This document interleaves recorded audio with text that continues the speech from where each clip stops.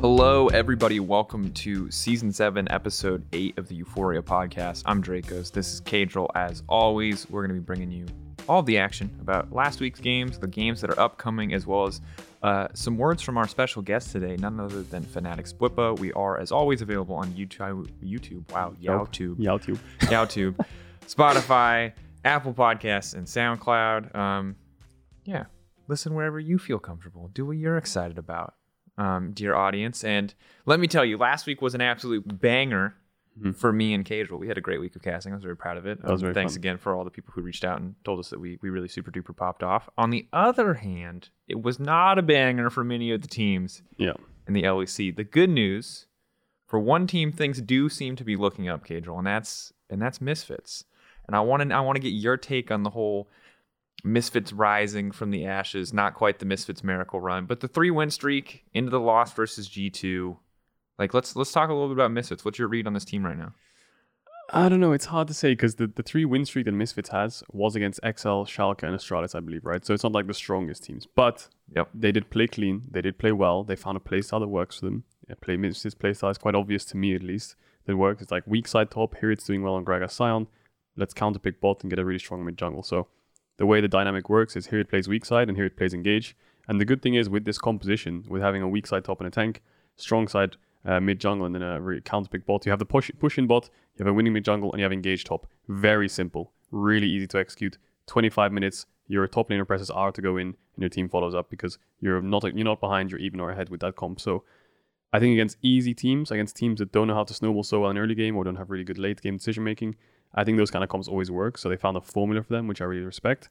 And Misfits is definitely looking hot in the race for playoffs. I mean, they're 1 win above XL. They're tied with Schalke.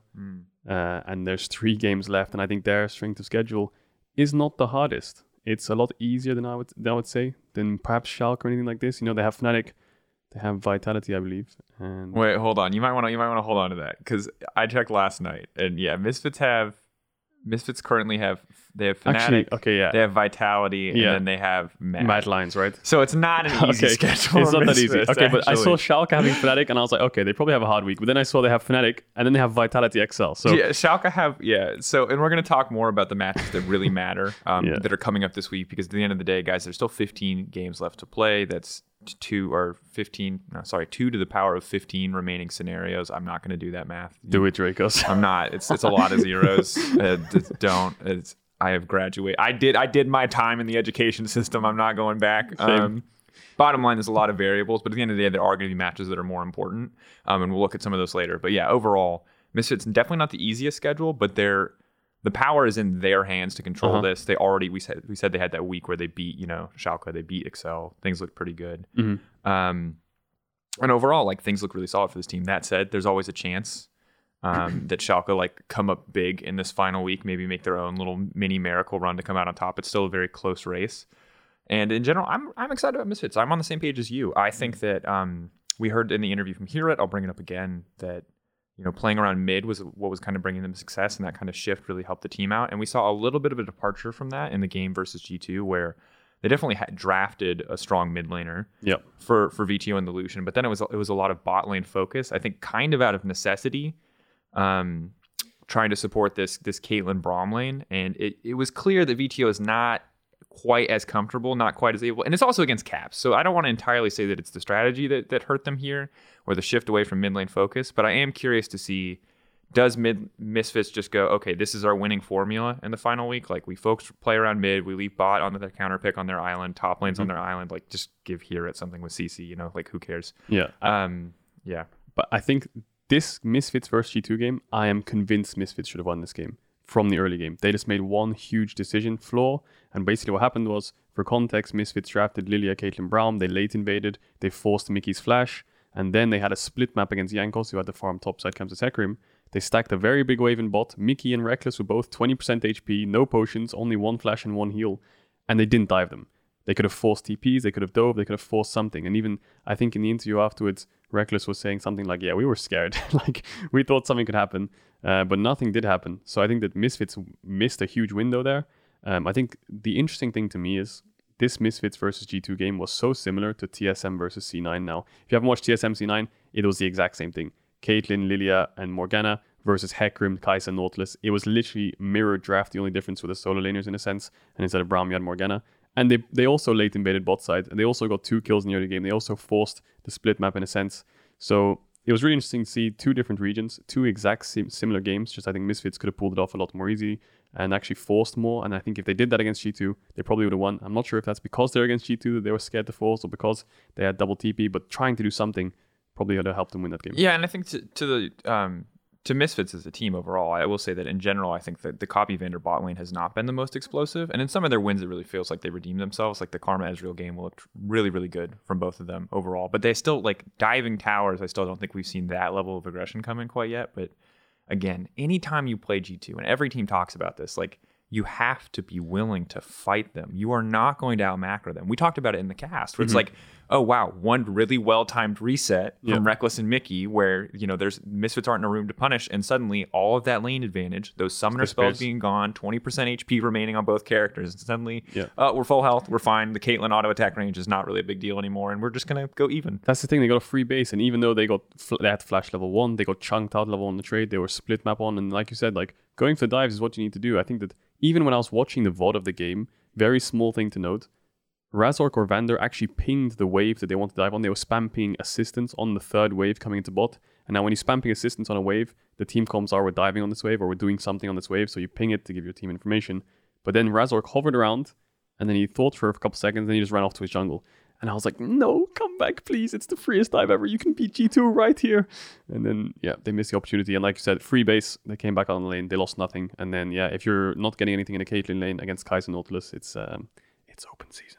Yeah, it is. And credit to Misfits, they kept it close as long as they could. Even in a massive gold deficit, they were still able to make some of the fights look competitive. I think that's partially because of the nature of G2's team composition, though, because, like, when you have like this TF Karma as your solo laners, you're definitely, if you miss execute on a fight at all, I feel like it's pretty easy to get punished. Yeah, but then the backdoor came in. Cap secures the Nexus. Yeah, the thing is, everything was literally stacked against Misfits, so that there was never, they got so far behind that there were no right decisions left. So despite the fact that their mid to late game was pretty good, even if they should have played the early game much better, it just eventually just didn't matter because G2 were just too far ahead. Yeah, you fight Drake, you lose your Nexus. You fight Nash, you're going to lose your inhibs. And if you lose your inhibs, you have no Nexus towers left against the TF. And then the Karma's pushing, and then they have Hecarim Karma. They can engage. It might have looked good, but it was really hard to win. No. It was pretty impossible. And again, this is G2 mostly in control the entire game. To be clear for anyone out there, like Misfits, it's not like Misfits are going to be contesting G2, but they definitely had an opportunity to in that early game, and it was kind of sad to see them, let's say, like, give that up a little bit. On the other hand, the other G2 game, the unofficial match of the week, as many people were hyped up for it. Turns out it was good that it wasn't the match of the week because it was boring as all hell. It's scripted. We knew it. It was so boring. Holy crap. The first G2 Rogue was like this thriller where it was like, how are they fighting back with this massive gold deficit? Oh my God, Larson, the ginger god, he's so incredibly clutch. And this game was like, to be honest, early game was a little bit grief central. Like Caps definitely like made some like little early mistakes in lane and like almost got all in and then kind of, walked back in. But then, they just started they one-shot Larson mid lane. Jhin W did not look like a balanced ability that game. It was like one random piece of damage onto one character and suddenly Rekkles from like 3 screens away. It's like, you're snared now. And it's like, well, when you're snared against the Lucian with 2 items, you're dead. Yeah, I don't know. That game was a bit of... Yeah. I mean, it was fun for me at the start because from like a pro player point of view, if you're playing jungle on Rogue's team comp in that game, you have 3 pushing lanes. Azir's pushing, Nara's pushing, you have pushing bot with the Caitlyn Morgana. It looks lit. But then all of a sudden, Larson dies in a 1v1 when he tries to TP back because Inspire didn't cover him on the mid wave, because basically what happened was Larson was winning lane, Caps based, he TP'd back, and then Larson tried to push the wave in and Cap just killed him in his face with Inspired right next to him. So that sucked. One mistake. Second mistake was the Caitlyn Morgana actually got pushed in and then were late on the base. So Mickey could roam mid. Larson died again. And then the third one was Jankos ganks top. Odo Amne dies. So all 3 of your lanes are just lost in the first 5 minutes with 3 pushing lanes. For the record, this happens all the time in LEC, and I've noticed it a ton. And I don't know, maybe you have more thoughts on this, but there's this situation that just keeps coming up, which is basically that your jungler is generally in your area, is generally around. And so you like push forward a little bit, right? But then enemy support or enemy jungle is always right next to you in the frickin' bush. And because champions, like most of the champions that are being played between mid jungle are usually 100 to 0 in you, right? Like maybe if TF's there and it's like TF Lilia, like God forbid anyone drafts that, but like then they're not going to one-shot you. But in this case, it was like Lucian Leona. And so Inspired is literally on Raptors. Mickey's in the bush above Larson. And in the half a second that Mickey has a lead over like the Lilia, Azir is already dead. Yeah. It's like your jungler was there. So like on paper, maybe it's the right choice, but this keeps happening. It's not just this game. There's so many games where it's like the difference of a half a second in rotation time, or thinking that you can push because your jungler's next to you, but not knowing if there's someone in the bush. You know, all these people sneaking into bushes, getting right on top of you, and you just get one tapped, and it's like, well, your jungler was there. Like on paper in solo queue, I would tell you that you're fine to push, but you just keep people getting one tapped in the mid lane. This is a thing that pro players do subconsciously, in a sense that if I'm Lars and I'm pushing mid my jungle's top side, I have a full sense of confidence that I'm hugging the right side of my lane. And Mickey knew that. You saw Mickey's pathing coming out of base. He could have gone through bot where his pink ward was, where Larson is hugging top side because he has no vision there. Or he could go through top where Mickey actually has no vision, but Larson doesn't either. So he uses his full sense of information to actually punish him. So that's a really good play by Mickey. But just in general, I think that having 3 pushing lanes is good and dandy. 3 pushing lanes will get you advantages. You can get turret plates, push in, find enemy jungle. But they're also very dangerous. You're very dangerous because all 3 of your lanes are gankable. All 3 of your lanes, if they fall behind 1 small millisecond in tempo or they get killed, the lane's lost. So that's why when we talk about team comps, we talk about like Quinn, Nidalee, Lucian, Caitlyn, Morgana, this kind of comp, pushing lanes, really OP. If you play 100% perfectly to every single right click, you'll always win every game. Yeah. But because of human error, that's why team fight compositions and scaling is always better. Because one small mistake can make it so that Quinn is out of the game for the rest of the game, and it's never going to be useful. So having 3 pushing lanes is good. You saw it in Rogue's game. But sometimes when you fall a little bit behind, it's really hard to come back against things that can engage on you. Yeah, and in theory, again, it feels good, and then one mistake and suddenly it's open season for the enemy jungler. Because even though you're behind in your individual lane matchup, maybe you can still get pressure when you're down slightly just because you have a winning map advantage. But then, we don't have as many items, so now the Nidalee one taps you. So the second anyone ganks, you're instantly dead, and it's one. Oh god, I say one tap way too many times. Yeah, it's such a fun word. One tap. No, but you're right. There's so many. Like the thing is, there's so many variables in the game that no matter what you expect to happen, it probably won't happen. Yeah. Just because of human error, game states, changes and differences, roams, push not priorities. To dig too far into this, but I mean, like it's obviously different and was much easier to play these compositions back when junglers could build green smite and ward everything. Exactly. When there was infinite wards, when there were sight stones, and you could get flawless vision on essentially both jungle quadrants or both sides of the map. Then it was actually literally impossible to play against these compositions. But now there's not enough vision in the game. Vision is very easy to clear because sweepers is so accessible so early, and so you just never. At some point, you're going to have to play poker. You know what I mean? At some point, you're just going to have to make some bets. You're going to have to take some risks. You're going to have to flip some coins, or you're going to have to back off and not take any risks at all, which also often for these compositions, it doesn't work out in your favor. And that's what I love about the game. I love that there's no more vision. The green ward basically meant that even if you don't get vision on one side, you get vision on, let's say I put 2 wards on his blue buff area. If the jungle's there, he's there. If he's not there, well, you can guess where he is. He's on the other side. So having one side of jungle vision gave you the whole vision of the map, basically, just by trial and error, and essentially just saying, well, he's not there, he must be here. So the green ward being removed makes it so you have less vision, which means you can only really put 1 ward in the enemy jungle most of the time, which is a trinket from your side laner, and you can play with that information. But then comes the game of I can play with your information to make you think you actually think one thing and I'll do the other, which is what Mickey did, right? Playing with the enemy team's information to give them a false sense of confidence and then catching them off guard is a very, very common thing in League. I like it because I think that era of League of Legends was very much, to me, chess. Like all the information is there. There are always going to be objectively right and objectively wrong decisions, right? And I think while that was cool, it got boring for me pretty quickly, right? That was like a much slower meta. Lane swaps. Yeah, you could just make the right choice. There was always the right choice. It was never like, do we flip it here? And there were still teams that tried to innovate, still teams that got crazy. Like the Fnatic Death Push still happened in that era of League of Legends, right? Teams could still get crazy with it. But now it's poker. It's like there is, you've got 5 cards in front of you. Everyone knows generally what's going on, but they don't know what you're holding. You don't know what they're holding. And sometimes you just got to take the risk and see if they've got it, That's what I love about the game. Sometimes you just got to flip it. Sometimes you just got to go all in. Sometimes you have to have the number advantage or the resource to just say, screw it, we're going for this play. And then enemy team might one-up you with like a trump card of like, well, I'm actually here, or some kind of flank or some 5,000 Elo shockwave like Larson did.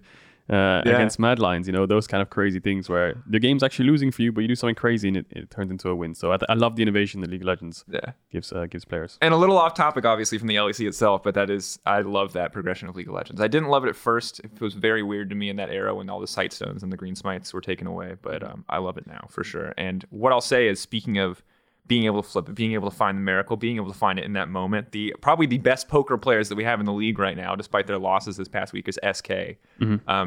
Treats the consistent engages from the middle of nowhere, taking down Excel the only time Excel had a lead, hex flashing over the wall to beat Mad Lions. Okay, but this week, it's falling apart a little bit, I say, as this phone.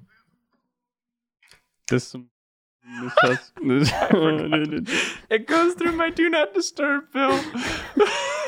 I'm gonna have to repeat that part, unless you can cut out there's some in this house.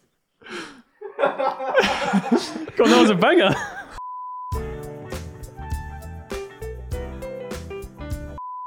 Speaking of teams that have been playing poker, that have been winning big. Okay, for context, I have to explain the story because we're gonna cut it out. But my alarm. I have my phone on Do Not Disturb. We always do, but my alarm goes through that, right? Because Google wants to wake me up. The problem is that my alarm song is a playlist, one of 6 songs. Today it played WAP. So what you missed is in the middle of my point. It was there's some in this. There's some. So you missed that moment.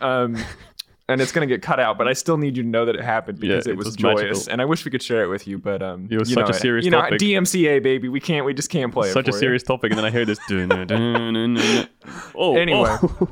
what I was gonna say. Anyway, so SK Gaming, we had a smooth transition originally, but it's all messed up now. SK Gaming, blah blah blah. Treats obviously making these big miracle engages consistently, but this week it really felt like it fell apart. It felt like SK looked like less of the kind of titans that they have in previous weeks, and now it feels almost I'm getting nervous, and you're going to learn this about me, Kid, the more that we do this show. I'm very quick to get on and jump off of team hype trains. And it's a bad trait, you know what I mean? It's definitely not, but that's kind of who I am. And what I'll say is when I see this game, I immediately get scared. I'm like, oh crap, all of those Treats miracle engages that I was excited about, maybe it's really bad that they needed those in the first place, and there are things that I should be worried about that this needed to happen at all.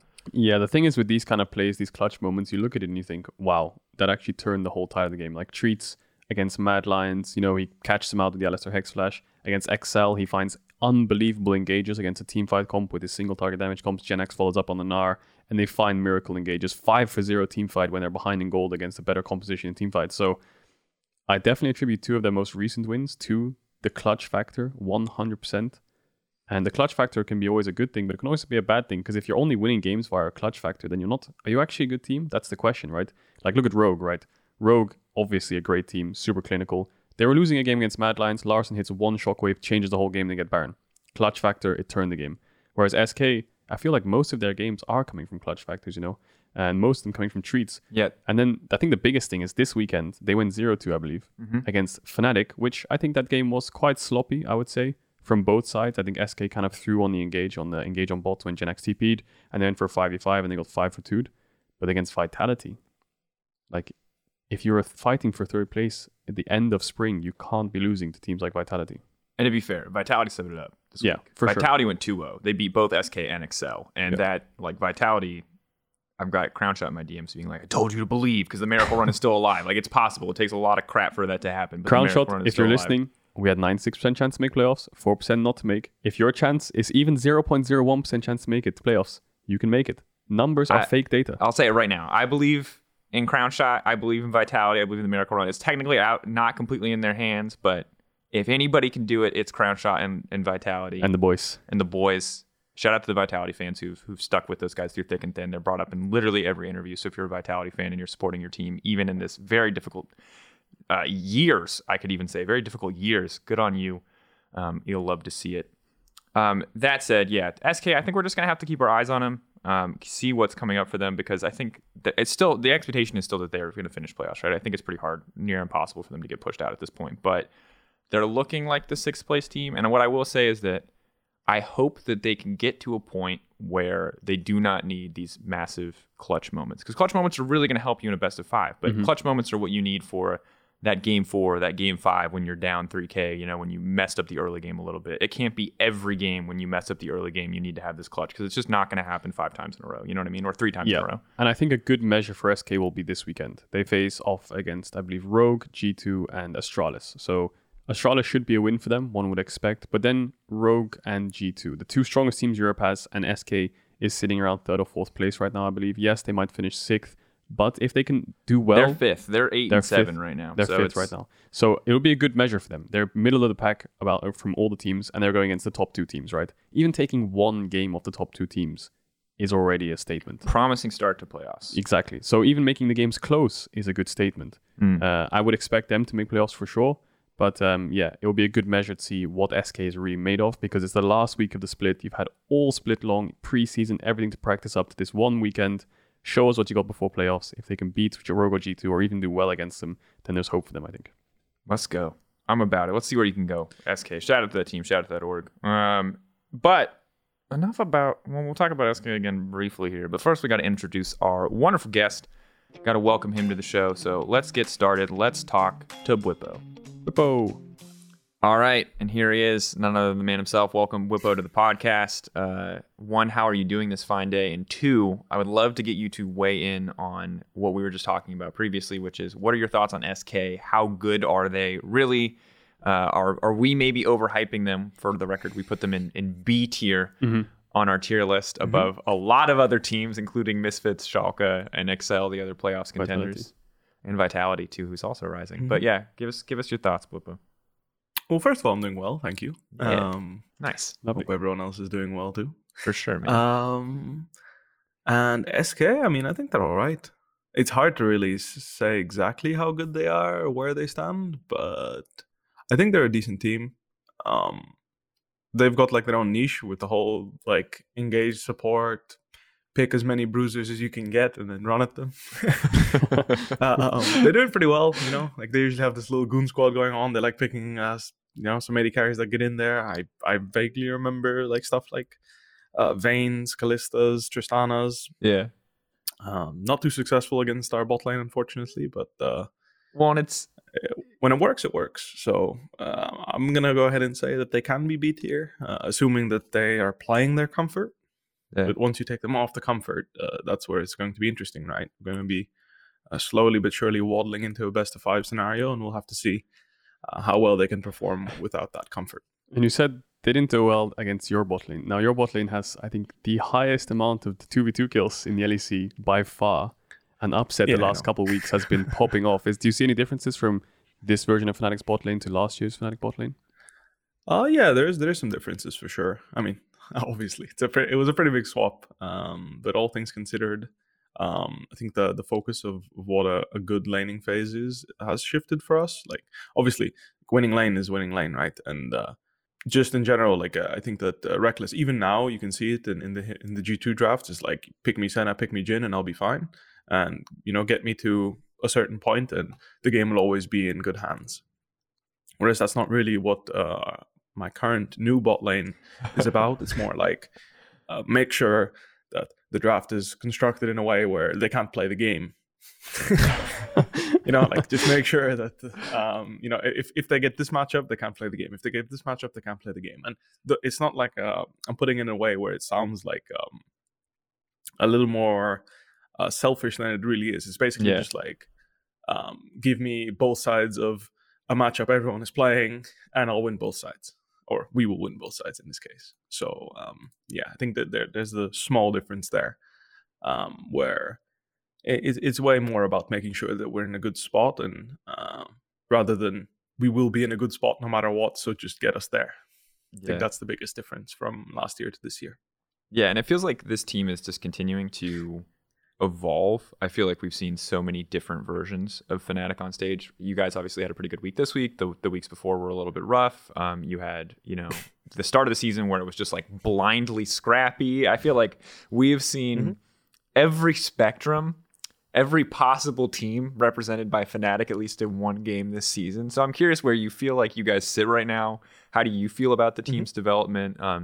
Do you feel like you have a very clear, distinct style overall? What are your thoughts on Fnatic's development this season?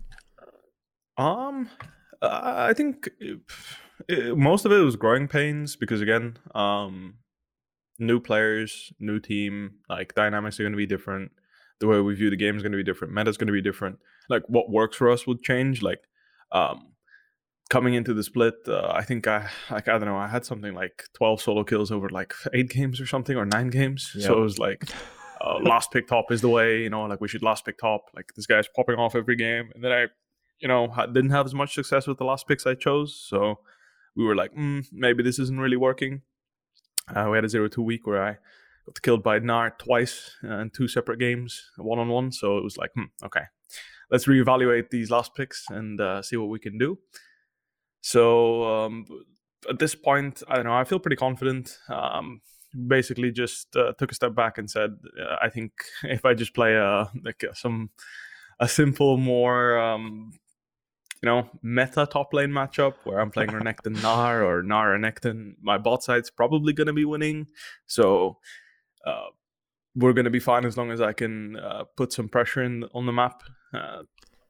That's basically what we came to the conclusion to. Yeah. And if we just play out the game for the best of ones, we can just figure it out.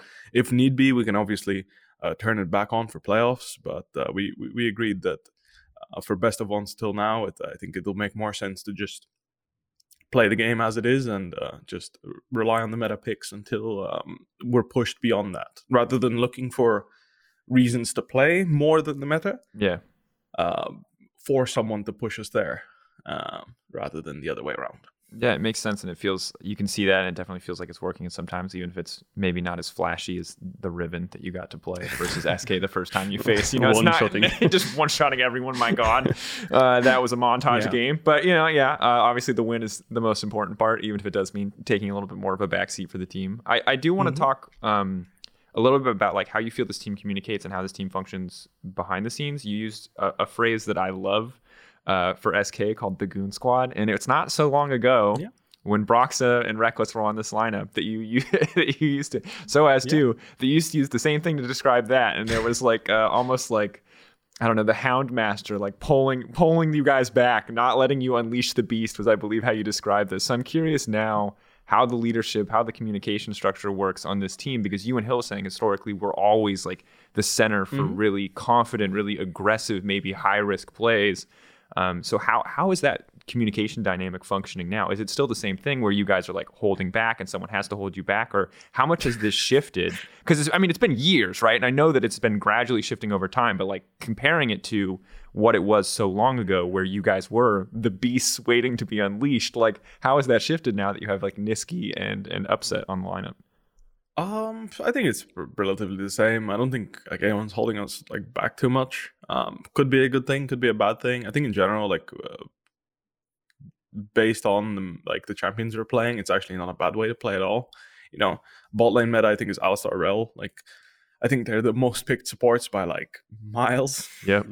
In competitive gameplay right now, which means that obviously if your Alistar and Rell aren't playing like psychopaths, something is going wrong, because these champions are designed to just dive in one versus as many as you can find. Like that's kind of the idea, right? Top lane, Renekton, even in the jungle, up until recently, and even after the nerfs, Olaf, Udyr, these champions just kind of run into champions and just try to do what they can. So all things considered for the meta, I think it's actually not a bad way to play at all. You need to, pick the right fights. That's the skill of it, obviously. But all things considered, I think we just kind of do our thing, and if it goes wrong, what's important is that we're just we're okay with that. Just keep playing the game. Making one mistake doesn't mean you can't win the next fight, and that's what's most important. And is this your favorite kind of meta? Just kind of run at them, engage head first? Because I think that, listening to Fnatic Voice comms over the last few weeks, even spring, even last year, it feels like you guys always just want to fight. So is this your kind of meta, you think, as a team? I don't know. Like, I think what's important is really that, I think the difficulty of being on Fnatic and being a part of this team is that it's recognizing when people want to fight, right? It's when people want to fight and when it's good to fight. And it's like, sometimes there's going to be a fight that I want to pick that someone else doesn't want to pick. And then when I don't want to pick a fight, someone else wants to pick a fight. That's the hard part. So like when I play Volibear, for example, there's this, it's not really a meme, but there's a lot of bruisers I play and I like to scale with them. I don't pick Volibear to win early game, it's different from every other Volibear, right? Because most people that play Volibear are like all about taking grasp and winning their lane, trying to smash a bruiser versus bruiser matchup. But that's not how I like playing him. I like scaling with him. So it's a bit of an identity shift because people have to understand that I'm here to scale. So if there's like a dragon fight and I'm playing Volibear, it's like, oh guys, I don't want to fight this one. I still have 2 more items to build before I get really online. And that's a bit of a shift. And then at the same time, when I called off one of the fights, the next time I'm going to want to fight because now I have my items, but then someone else is like, oh, but now the opportunity is gone. And that's kind of the hard part about our team because, well, we're very confident when we feel like we can win the fight. So calling someone off of like, oh, we shouldn't be fighting right now is rather difficult. And I think we would probably profit from learning how to do that a little bit better. Because it turns out to be like, you know what, Haley's confident that we can win this fight. Let's go. Whatever. I'll just show up. I'll just show up and see what happens. And if it works out, it works out. And if it doesn't, well, at least I can still scale. That confidence is interesting. And I had a bit of a separate question on a similar sort of topic, more of a holistic point of view, where it's like when you face a team that's supposedly, let's say, better than you on paper, like last year, Top Esports, for example, just a team that the public opinion, the sentiment is that this team should be stronger than you. How do you come into those games in a mental state? Do you come into the game with a realistic state of mind where you're like, they're pretty good, let's actually respect them? Or do you just have some sort of overconfidence to drown out those kind of public opinions to just say like, screw it, we're just going to go in, I don't care who you are, we're going to be Fnatic? I think it just comes from laning phase. Like it always comes from laning phase, I think. Like based on your laning phase, it's always going to be how strong you feel in the game. Like I think that's something that you can carry over from solo queue even. Like this is something that every League of Legends player feels and has done before. It's basically depending on how well your lane goes, you can feel for what you can get away with, right? And I think against Top Esports specifically, like I think our bot lane was feeling themselves a lot, right? Because they were getting 2v2 kills left and right. And I think it's the main reason why that series was so close is because in the lane, people felt like they could get away with what they wanted, right? Like they could just make the play they wanted and it wasn't that scary. Whereas against teams like RNG, for example, in the past, when nothing was really going well for us in the laning phase, it would be very hard, and I think that's generally speaking how international competition, I think that's like the biggest hurdle Western competition has against Asian competition is like you get through that idea of like, oh, we're weaker in lane. Yeah. And you kind of get over that, like you just win lane. But that's obviously easier said than done. Yeah. Right? If you win lane, there's hope. If you don't win lane, it's a bit harder to play the game. And that's just the way the game works, right?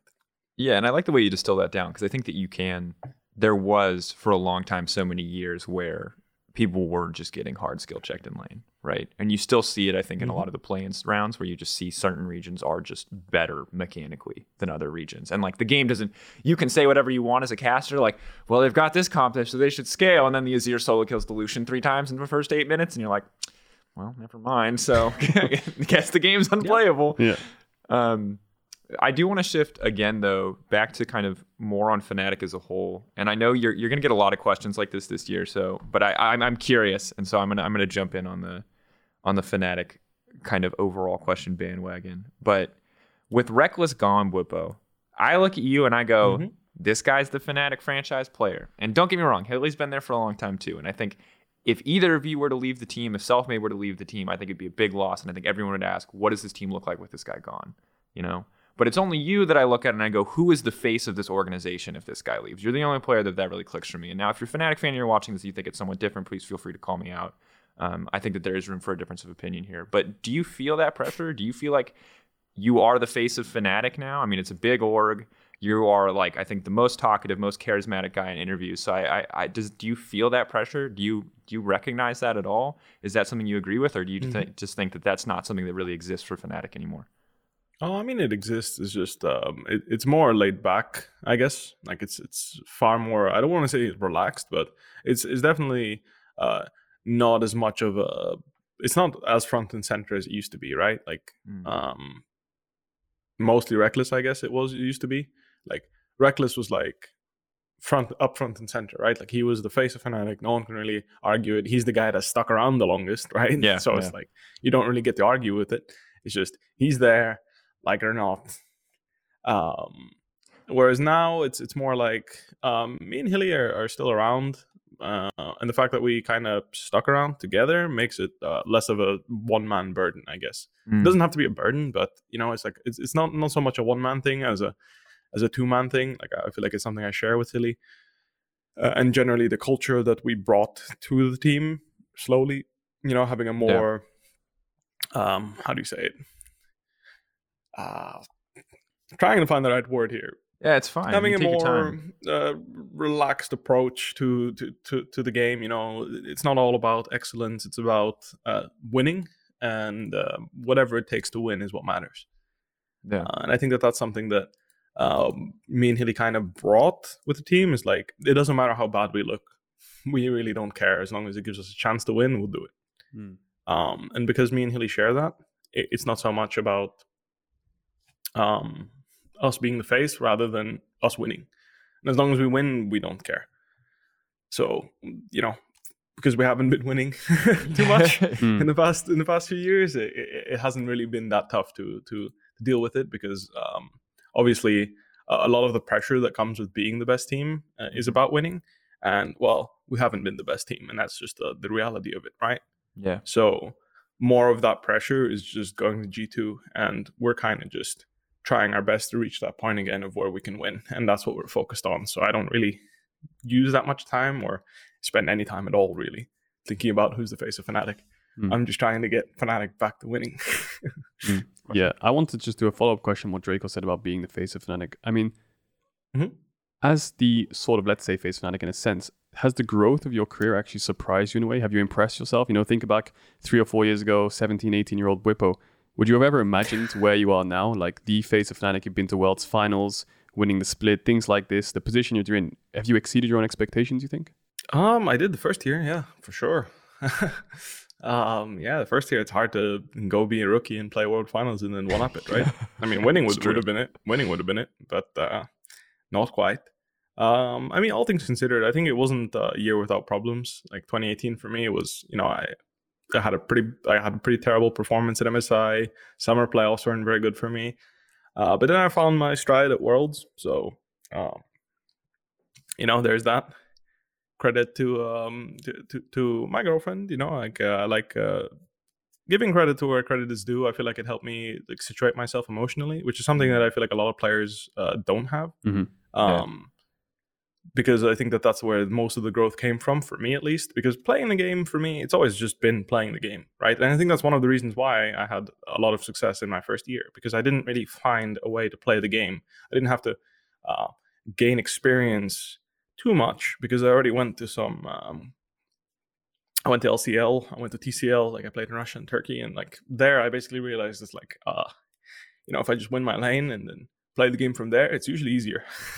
Like competitive gameplay is not so much different from solo queue in that sense. It's like, just if you play a solid laning phase and find ways to cheese people and get advantages, that's good enough. Like you don't have to beat someone on raw merit alone.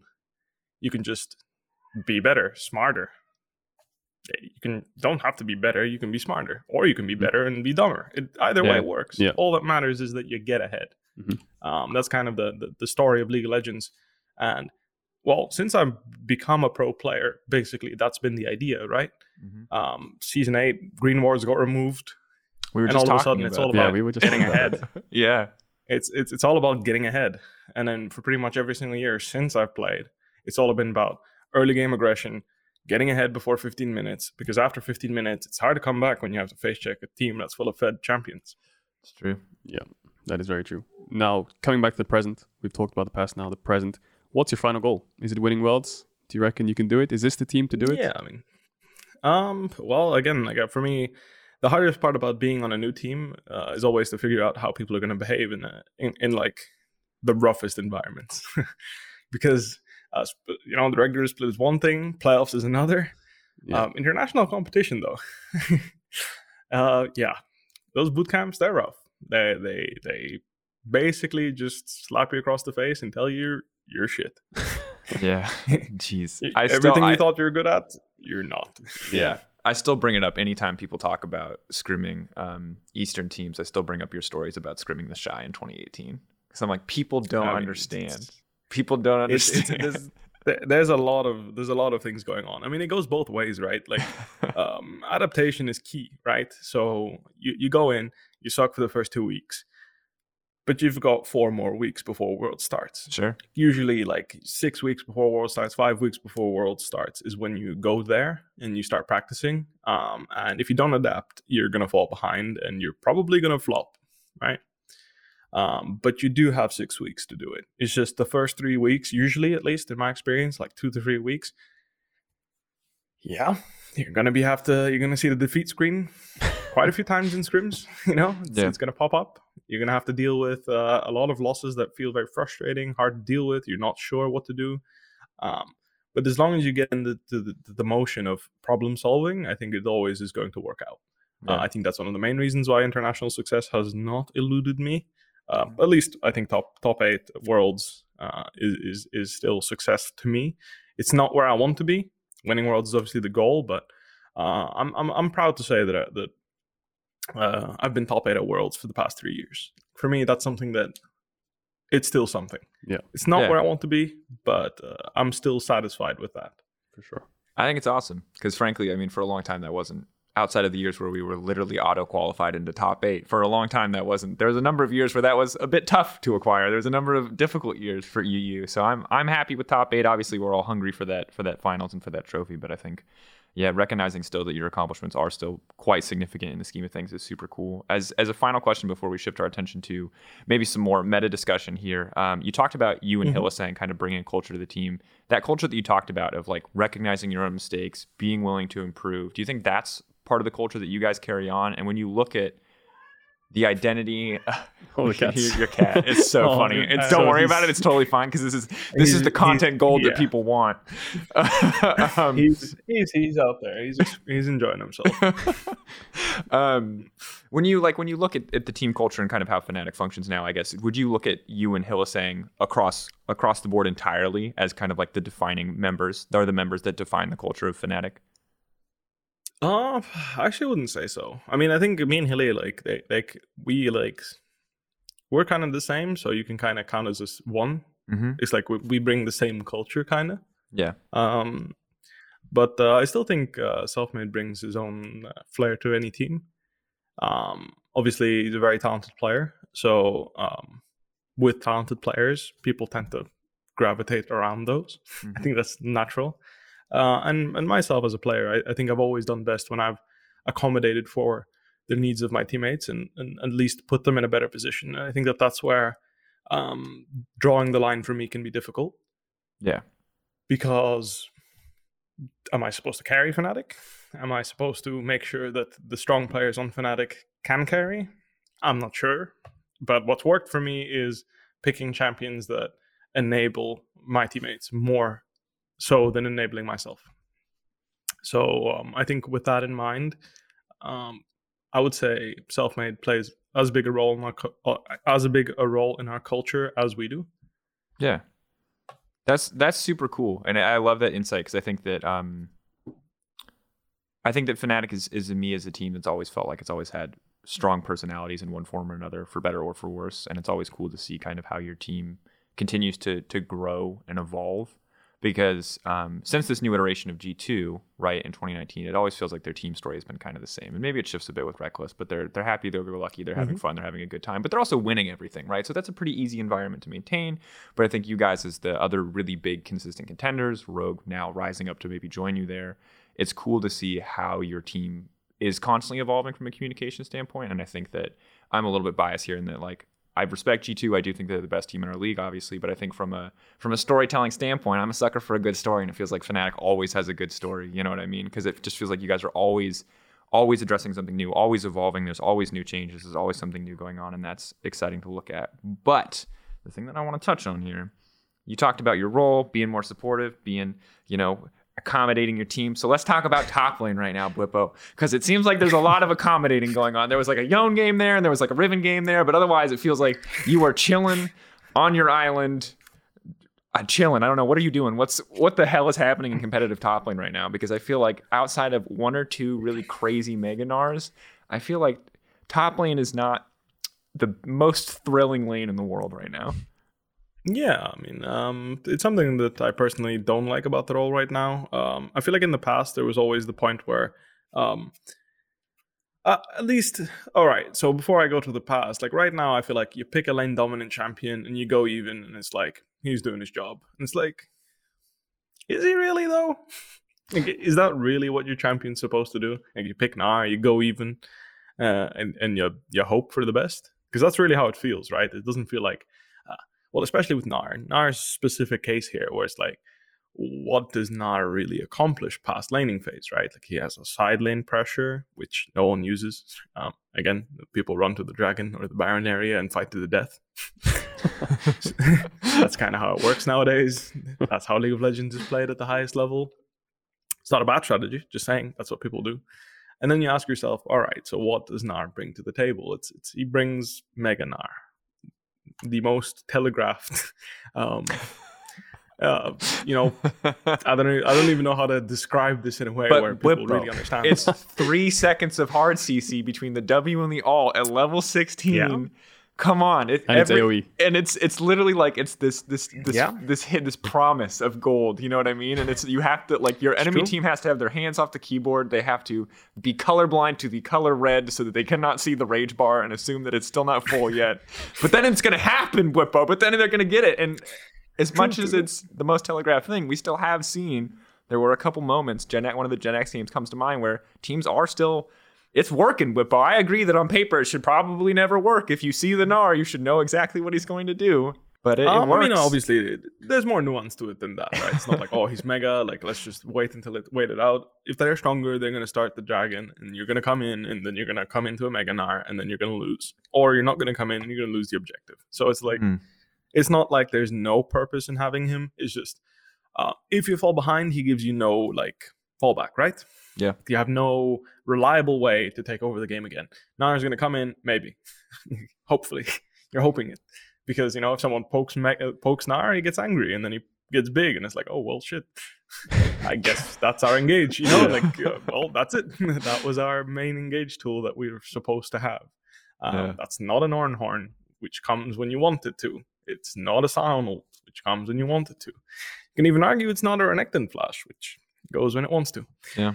But in general, I feel like right now the meta top lane is like what? It's Renekton, Gnar. I'm trying to think. Like Sion. These two are like the main offenders for sure. Sion. For sure as well. Sion is in a different category where it's like I can see why people draft him at least.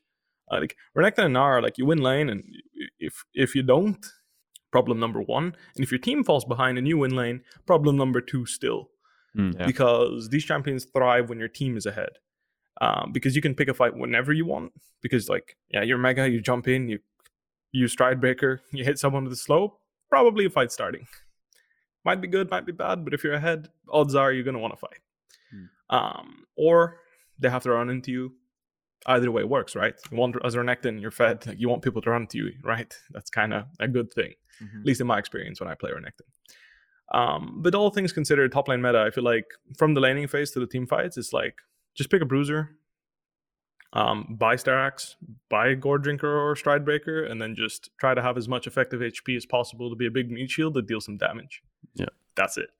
Dang. And that's kind of, I mean, there's not much to it, right? I really don't feel like there's much to it. I was like, damn, all right, well, this is like interesting, and then you gave me the TLDR, and I was like, oh yeah, oh well, no, that's not quite as much. I want more from that. I feel like we had more interesting. There were more interesting, more dynamic metas previously. I mean, there can be, and I think they're up and coming. Like Sound showing up.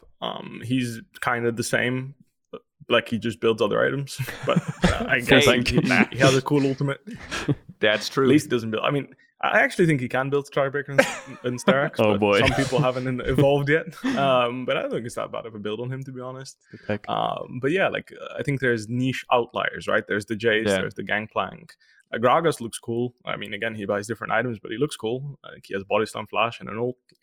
I quite like flashy. that. So it's always nice. As a caster. At least he's reliable. Like that's the thing, right? It's like the difference between, I feel like, Gragas and Sion and Gangplank compared to this Gnar and Renekton is they're reliable. You know, you pick them, you know what you're going to get, and you can consistently recreate what you're getting. With Gnar, it's like you can't recreate getting a 5-man Mega Gnar or a 2-man Mega Gnar or a 1-man Mega Gnar for that like idea, right? Because as a champion, he doesn't have reliability. So all things considered, I feel like it's hard to really pinpoint top lane meta and what it is, because when the meta is revolved around a lane dominant champion, Gnar, that basically has been buffed to a point where Mega Gnar is uncontestable at all stages. I feel like the only time you can contest Mega Gnar is when he doesn't have his ult, which it's like a 30-second after cooldown. level 11 he has ult. He has ult every time he turns Mega. So it's pretty hard to really determine what top lane like what really matters in top lane. You know, it's like what's really important about a top laner. Like what's a quality of a top laner that you really want to have, you know? Well, it's farming creeps. That's what I can think of. Well, Whippo, in that case, we brought this. Maybe you've just kind of confirmed that maybe this is the worst time to make this list, but we're going to ask you to make it anyway. We want to know your top 5 top laners, and maybe that's your top 5 creep farmers. Maybe that's your top. Maybe that's your top 5 blind pick Gnar people, or people who go even in lane. Like I don't know. The top laners doesn't sound like there's a lot of wins for top laners right now. But in spite of that, I would love to know who is in your top 5. It can be ordered or unordered, but who do you think are who are the big dogs in the land of Gnar? I mean, I always just wonder, even though he hasn't played Gnar once, I think. Maybe once. Not sure, actually. I don't think he's played Gnar this season. He used to be a big Gnar player, so I'm not sure why he didn't. But either way, I think Wunder is obviously honorary number 1. Again, honorary or not, you could put him number 1 either way. He's just most consistent player across the 2-3 years G2's been winning. Mm-hmm. Can't really argue against putting him number 1. He's had great performances, always been carrying G2 when they needed him to, and otherwise been a very solid, reliable top laner. You know, whether he's on the tank or a carry, he's always done well. Mm-hmm. Yeah. Can play what he needs to, often has something spicy up and coming if need be. You know, we've even seen him on Enchanters, actually. So he's always played really well. Yeah. Always one of the reasons why G2 looks good. And he definitely feels like one of the few people who is bucking the trend. You're right, he hasn't played Gnar at all, but he's played a lot of the more interesting things. Gragas is still his most played, so definitely that's less flashy, but he played the Quinn, he played the Aurelia, the Ivern. Now the Ivern and the Aurelia felt a little less like super serious picks to me, but he experimented with the Kled. There was, a bit of Set, something that you've tried your hand on, and obviously the Karma, the pick that you just mentioned most recently as well, which was interesting. Hard for me to gauge how good it was, but yeah, I think it's fair to put Wunder number 1. I think it's always difficult, like when a player's performing very well and they're also on a number 1 team, I think it's hard to take them out of that number 1 slot. Like someone else has to be really overperforming for that to be the case. Yeah, for sure. I think I missed the days of like the the cannons going in, like Smeb, Penta killing people, all these things, the Shy Aatrox, Jaces, Nuggery on the cannon as well. Those things make you think like, oh, okay, top lane actually has impact in the team fights, but nowadays it's like, yeah. I think they definitely have impact. I think they definitely do. Like, don't get me wrong. Sometimes I feel like the role is weak. You know, like I play on Renekton, I flash on someone, I probably one shot, especially with Prowler's Claw. Like, you have like a million effective HP and you one shot people. Like Gnar is the same. You know, you still do a lot of damage in team fights, even if you can't like do like anything game changing. But I would say on average, there is a pretty big difference between like what is considered successful. You know, like you pick Jace, you pick Kennen, you smash your lane. It's like that's obvious. You know, that's obviously this guy is at the helm of the game. You know, like he's taking care of what needs to be taken care of. He's playing Kennen 20 CS up against Gnar, smashing the guy. He's playing Jace 20 CS up against Gnar or Aatrox or whatever. He's smashing the game. Yep. You can also see it with how much damage these champions deal. You know, it's like the damage goes like whoosh. You know, Jace getting ahead is like, what is happening? You know, champion is one-shotting people. Yeah. Whereas with Renekton, Gnar, and stuff, it's like they just get beefier. Like they get really beefy. Yeah, for sure. Yeah. So Wunder number 1? Give us a quick run through of 2, 3, 4, 5. We can talk about it more, but if you just give us the in your head, bam, bam, bam, bam. What do you got? So I mean, Odoamne comes to mind. Armut comes to mind. Are you excluding yourself from this list? By the way, I don't think there's a point in rating myself. Yeah. Okay, sure. Just making sure for people at home. So I mean, again, if I rating myself publicly, rating myself privately, it's always different. That's why I'm just not going to rate myself, because from my perspective, I need to have the confidence to be number one in order to contest number one. Therefore, I always have to put myself number one. It's just the way I work. That's why I'm not going to rate myself, because if not, I'd be number one and people would make fun of me, and that's not fun. Yeah, that's fair. It is, but that's fair enough. Nah, there you go. Yeah, but for sure. Okay, you want to put me in brackets number one? You can go ahead. No. I mean, I told you we like the clickbait, but we don't have to fish for it that hard. You just excluded yourself from the list process. That's totally fine. So outside of you, Wunder number one. Who else? You said Odoamne's on the list. Yeah, Odoamne, Armut. Trying to think. These are the people that stand out to me. Like a little bit at least. Again, I think Odoamne and Armut are farming well. They buy their bruiser items. They walk into a team fight and do their job. Their teams get them to that stage. Again, I don't think this split has been like holy moly, top laners are popping off 24/7. It's more like, well, you pick the Renekton, you pick the Gnar, you pick the Sion, you showed up. Good job, Keith. You simultaneously are like praise them, but also made their accomplishments sound like meaningless, and I love it. And I know you don't mean. I know you're just talking about the role in general, right? I know it's not specific to these guys, but it's so funny because you're just like, yeah, Odoamne and Armut are good. They farm their lane, they buy their items, and they go in and they push their buttons. They showed up. they exist. Oh yeah, they play top two. It's like, what are the guys under top 5 doing if that's the standard for top 5? That's like a dark time for top lane. Okay, so we've got that's the hard part. Yeah, that's the hard part, right? It's like, who isn't doing that?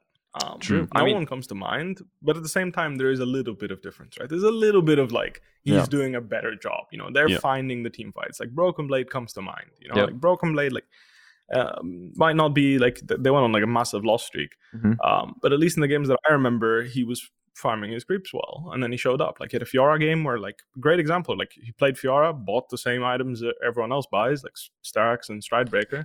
And he killed some people in a team fight. It's like, I mean, I guess, you did it on Fiora, you do it on every champion. I'm trying to think, like, I want to say Broken Blade because I remember the Aatrox gaming against G2, but that's a while ago. Do you want me to list the people that you don't have so far, just in case? So there's you can if you want. Yeah, so White Knight, Kryze, Hirit, Genex, Sigenda are the only people that you haven't said yet. So far of the top 5, excluding yourself, you've named Wunder, Odoamne, Armut, Broken Blade, no particular order yet, outside of Wunder number 1. But those are the names to consider. So, Genex, I forgot this one. Genex is on that. So this is where the top 5 gets tough, right? Because now we got to talk about who's cutting out. Now, with yourself, there's technically 6, so you only need to cut four players total from this list. Yeah, but I mean, I don't know. It's like, honestly, like after like the 3 people I mentioned, I feel like everyone else is like the same. Like I think Kryze played really solid in the first few games. Like he was actually breaking the meta in that sense, where he was playing Cho'Gath, Enchanters, some Gangplank, and that actually, in my opinion, takes a lot more skill because you actually have to navigate a laning phase against champions like Gnar and Renekton, which are like really annoying to lane against because they have no resource, so they kind of just push you in and poke you whenever they want. They don't really have to use their brain too much for trading. It's like, it's just natural. You'll want to use your spells when they walk into you. Not to say that it takes no skill to play them, just navigating a laning phase as these scaling champions is, in my opinion, what has determined skill on top lane, right? Yeah. It's always been the benchmark of how strong a region's top laners are. If someone can pick Ornn blind or pick Ornn into a lane bully and then get away with that, that's a huge deal. Like that is proof of skill.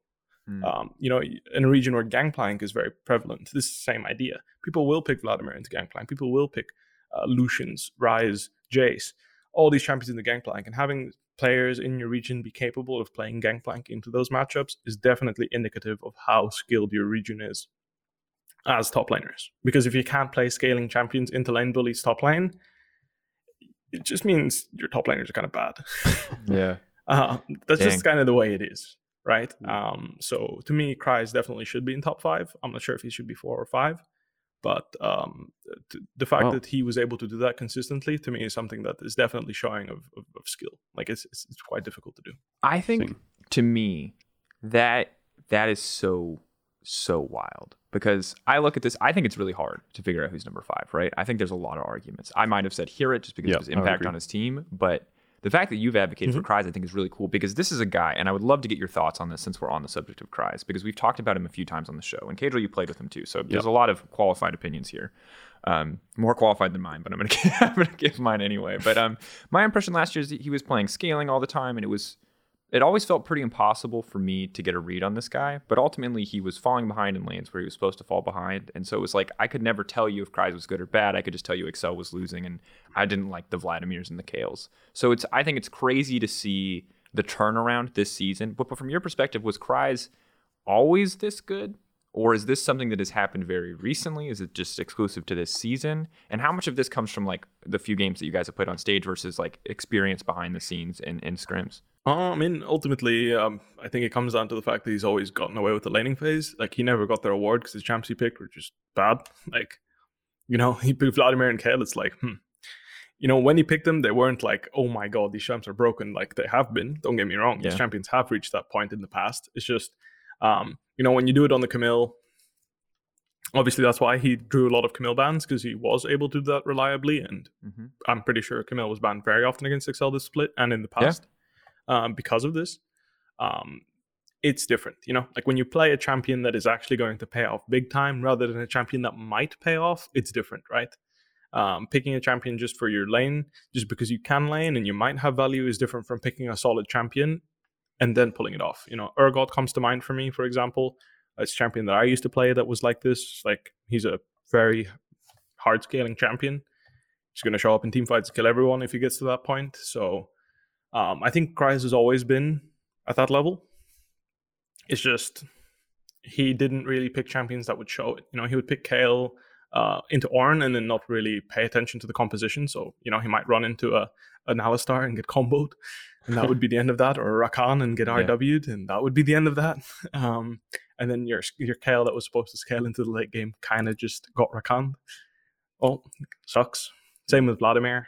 So I think when he shifted more towards the reliable team fight oriented champions like the Cho'Gath, like the Gangplank, some of the Enchanters, I think you could see it more reliably, because when he got to that stage, you also saw way more effect from these champions. Like, you saw these champions make a difference in the game.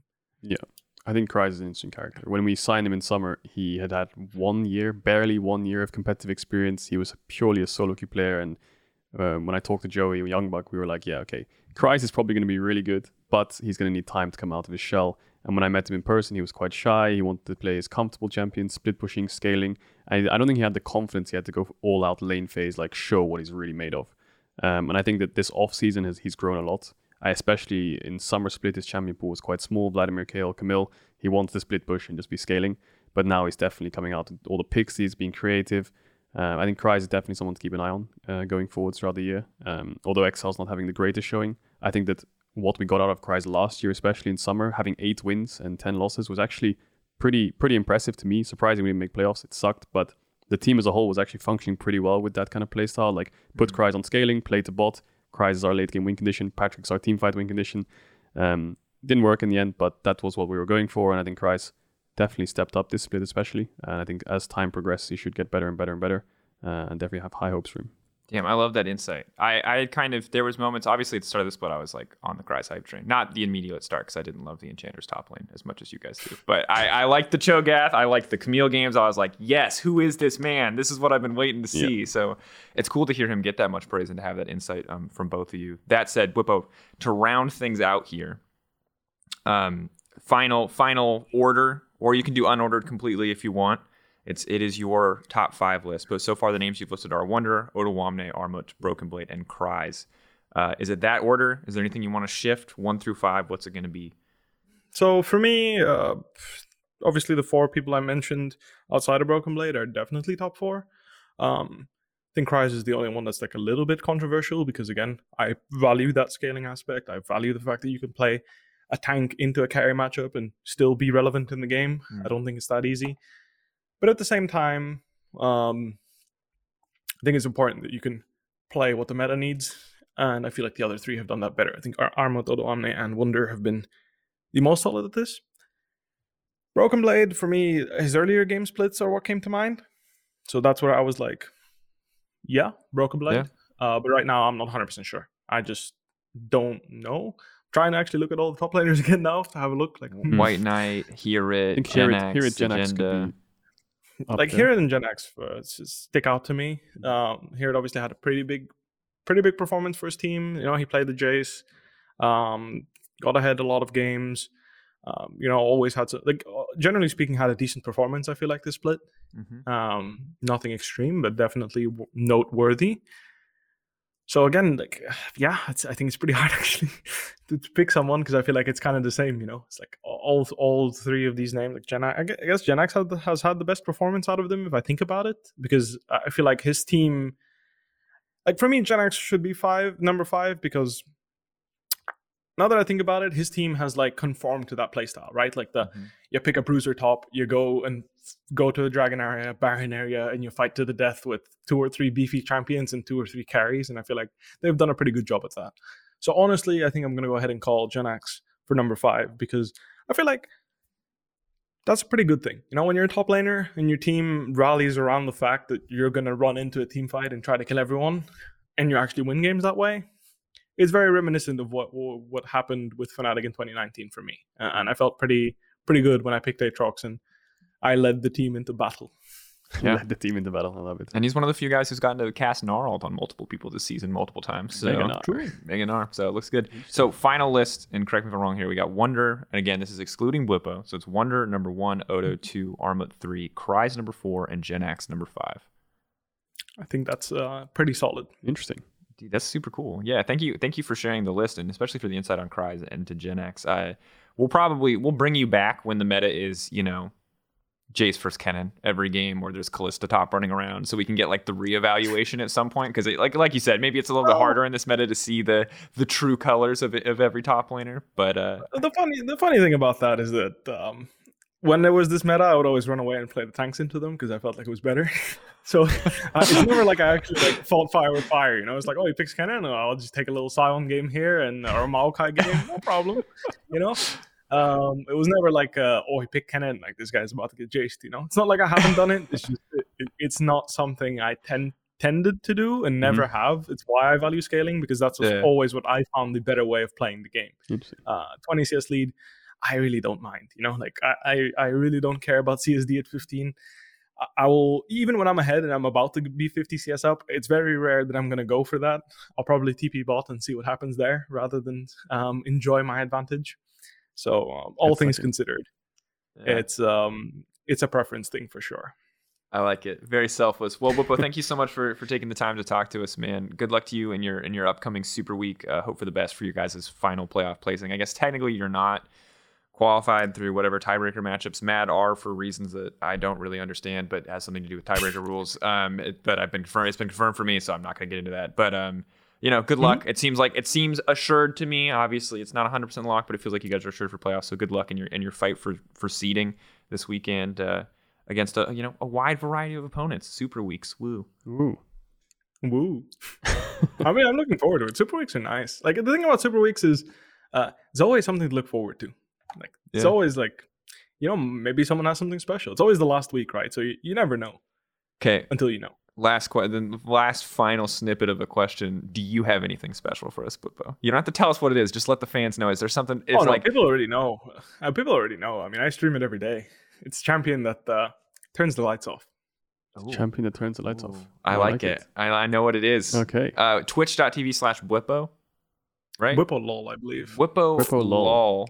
You can also, just check out Bwipo on Twitter, but he's streaming all the time.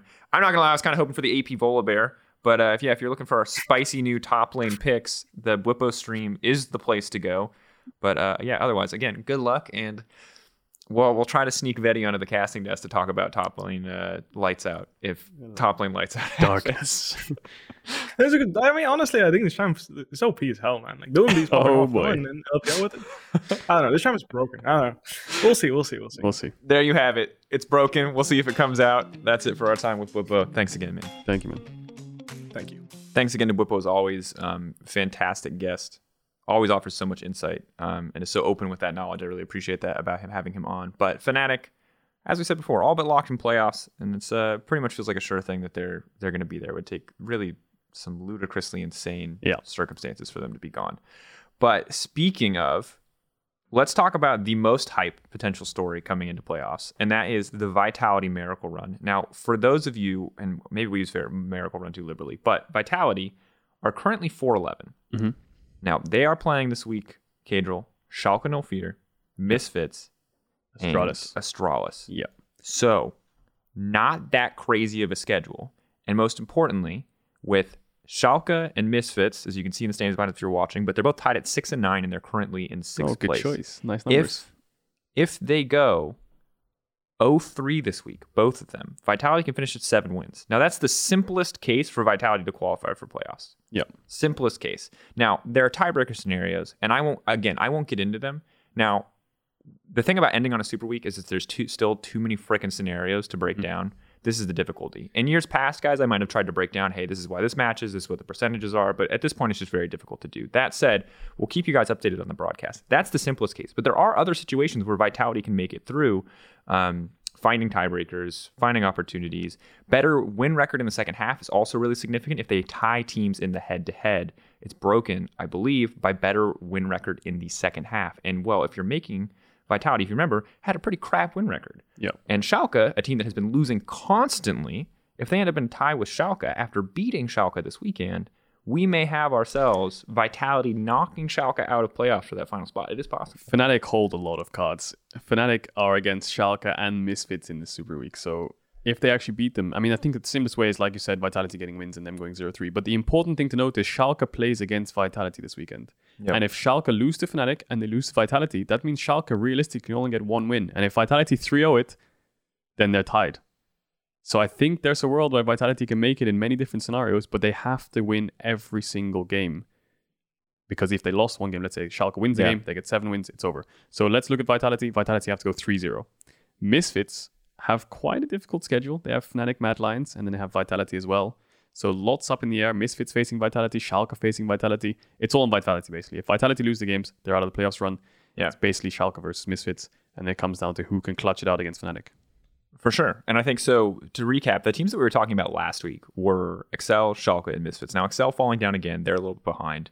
They play Rogue, they play Schalke, and they play G2. Excel, that's the true miracle if Excel can make it to playoffs. That's the unicorn run. That's beyond. Like, that is unheard of. That's the Narnia run. That is like your consciousness has ascended to another level. Like, we don't even have a word in any language known to man. Like, we have to use the language of the elder gods to describe what this is, this concept that is so beyond miracle. The elven language or something. No, it's an Klingon we'll call it the intergalactic run. The intergalactic run. That's what Excel has. That's what Excel because they face G2 and Rogue, and they need 2 wins at least.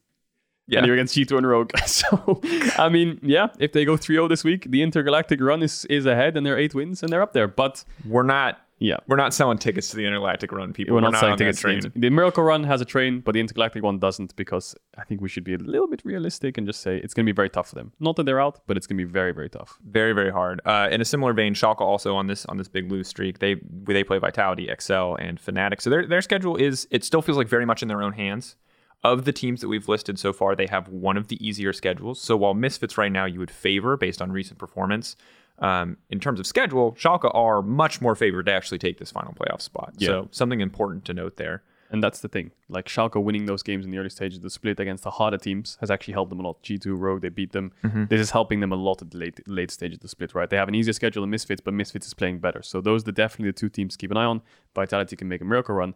But Dracos, I think the thing that I'm looking at is G2 Rogue. Who's going to finish first? Because in my bet, I put that Rogue would finish first. God. And you put that G2 would finish first. But now Rogue's 1 win behind. So I need G2 to go 0-1-2 this weekend, and then I'll make it. G2 play Mad, SK, and XL. And so, all things considered, that is what I would normally call a pretty difficult schedule. Mm-hmm. For G2, it's hard to know what we're going to get this week. We talked about it on Cast, though. This G2 feels like they're tryharding every single game. Now, that might change with their final game on XL.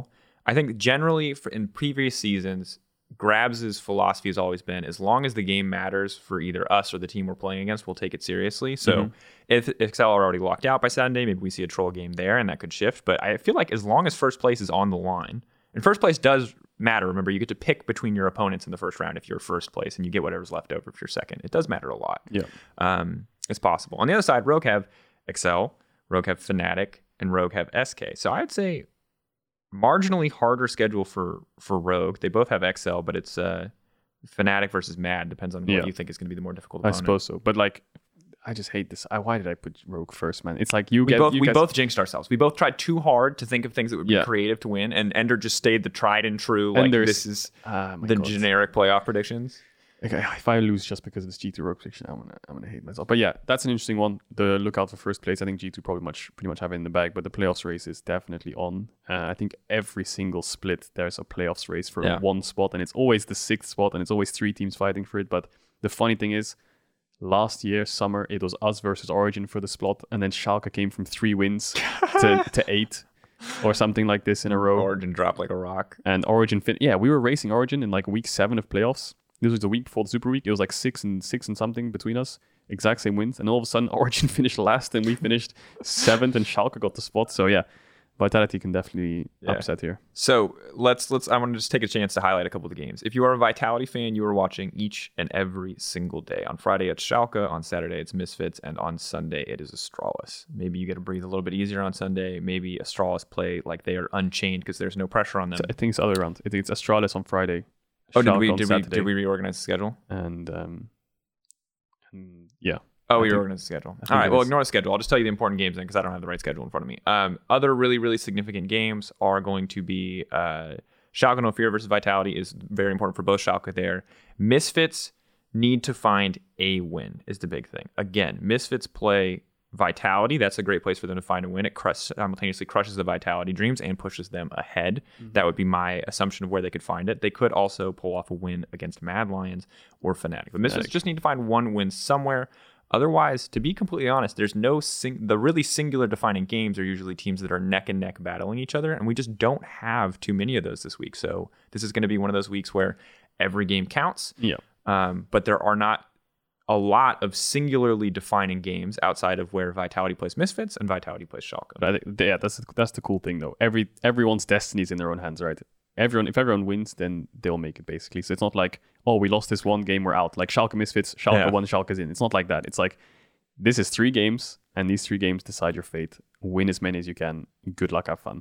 Absolutely.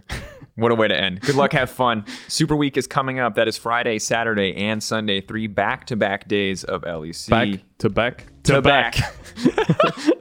The days start to stack, folks. 15 games for you to watch this weekend, deciding just about everything. I believe we'll find out playoff seeding. There's a week break after that as we head into playoffs. But this is it. This is Super Week. You can find out if your team's going to make it. RXL doomed to be 7th for the rest of their lives. It's crazy to me to be on the other end of the playoffs race. Normally, I'm in the playoffs race, stuck in the mud, in the trenches, now fighting for my life. Watch. And now I'm just on the sidelines, just chilling with my drink, just watching how it unfolds. It's so much different. Fight for me, peasants. No, not so much, but yeah, in a sense. Yeah. All right, this has been Euphoria Season 7, Episode 8. Thanks again to Bwipo for joining us, and good luck to all the teams fighting for their playoff seeding. We'll be watching and having a damn good time. Lovely.